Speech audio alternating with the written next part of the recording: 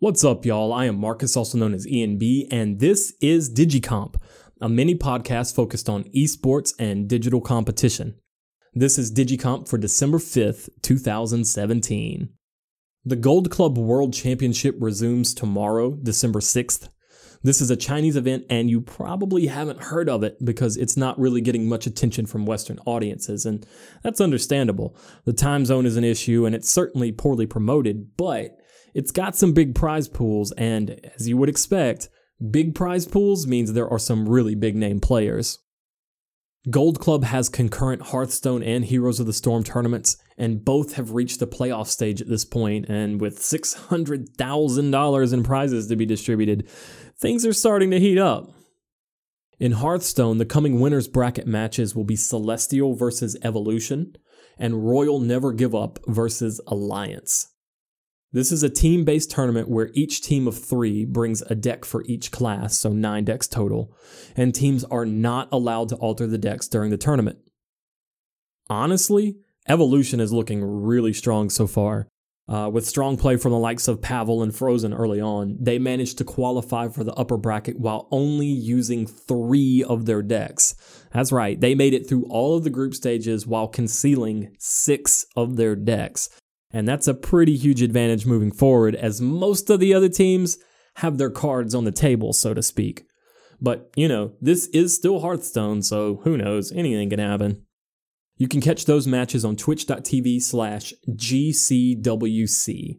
Hearthstone action will start at 11:30 p.m. U.S. Eastern Time tonight, December 5th, because it's before midnight, and that will be 5:30 in the morning on the 6th for Central Europe. Heroes of the Storm also resumes tomorrow with winners bracket play. KSV Black will be up against Fnatic. And KSV is probably an unfamiliar name for a lot of people out there. Well, there's not that many HOTS fans in the first place, but even amongst the few and proud, that's probably an unfamiliar name. But the team is actually MVP under a new name, so this is essentially a rematch of the BlizzCon Championship Finals. And that means Fnatic has their work cut out for them, but we'll see if they're able to get some revenge for their defeat at BlizzCon. Also in winners bracket action, Dignitas will be taking on Ballistics, and I'm personally very interested in this one since we'll be seeing Dignitas without Bakery. For those of you guys who don't know, Bakery is the support hero, he is kind of a fucking hero, but the support player for Dignitas, but he retired from competitive play during the offseason. Zalia has role swapped over to support since Bakery's retirement. So I'll be watching the support positioning and things like that from Dignitas closely in their match against Ballistics. This is just going to be a preview of the season. This is after all of the roster swaps.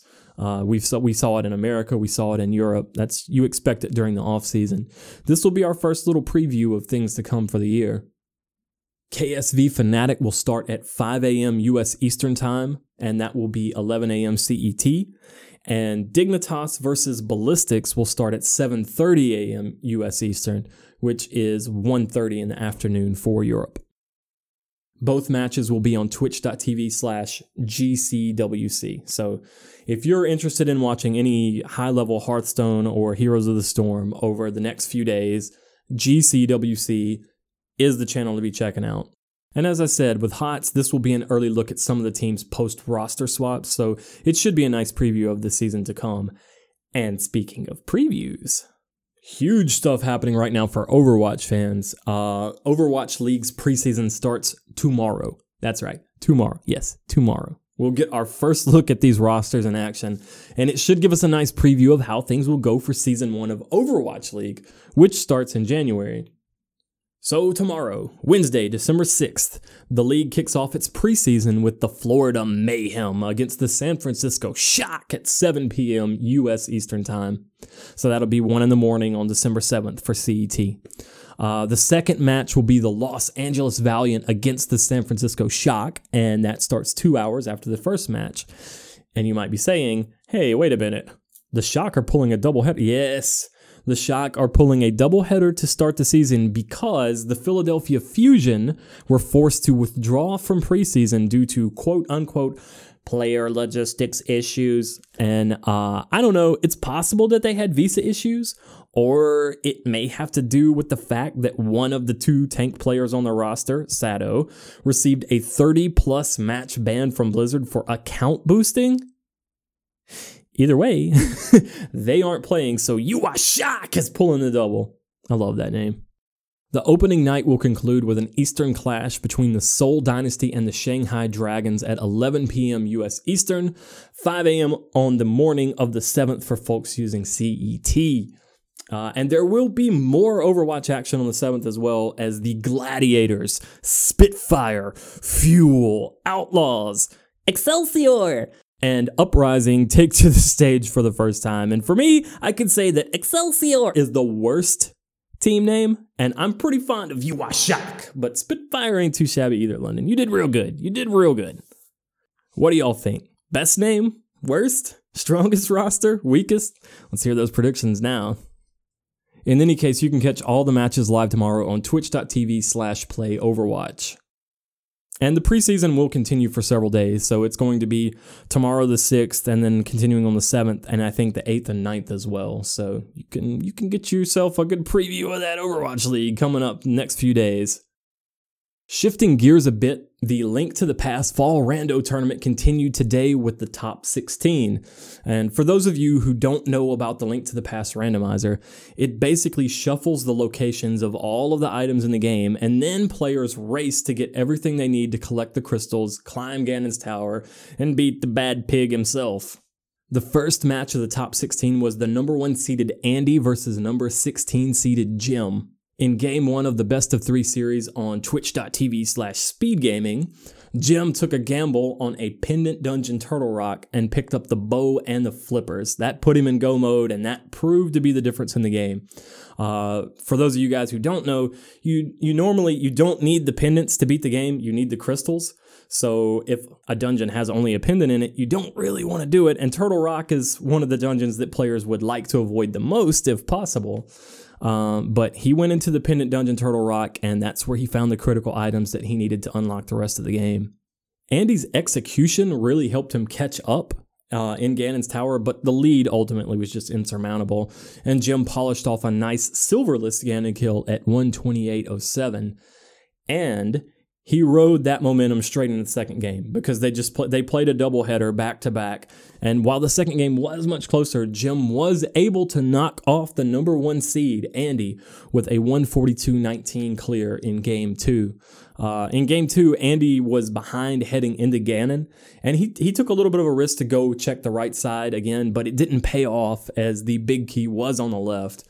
In any case, congratulations to Jim. Jim will go on to face the winner of TGH and Amazing Ampharos, which is coming up in a couple of days. The next upcoming matches in this tournament will take place tomorrow on Wednesday. I'm going to butcher these names, but Furaime versus Gerdo at 3 p.m. U.S. Eastern Time, so that'll be 9 at night Central European. And then later, Wolfie83 versus Cransoon. That will be at 8:30 p.m. U.S. Eastern, which would be 2:30 in the morning for Central Europe. As of this recording, the restream channel for those races isn't set yet, but they will likely either be on Speed Gaming or Speed Gaming 2. I would imagine Speed Gaming because this is kind of a big deal. You're in the top 16 of Zelda Rando. People want to see that. Where's my Zelda? So that wraps things up for the first DigiComp. This is kind of a debut of something that I've been thinking about for quite a while. I'd really like to do smaller news and competitive gaming focused casts because there are a ton of competitions out there these days that I think a lot of people would love to watch, but it can be hard to even find out about this stuff. Like, it's tough to find. So if you know of any cool tournaments or competitions out there that deserve more attention, please let me know. At Epic Name Roll on Twitter is the easiest way to do it. And of course, I'll be biased towards things I'm interested in. And I'll also say up front that I don't plan on covering group stages of most tournaments. It's simply too much to keep up with in most cases. My focus will be on playoffs and knockout rounds, as well as new tournament signups, roster changes, rule changes, those sorts of things. But guys, I hope you've enjoyed it. I'm Marcus, also known as EMB, and I'll catch you next time.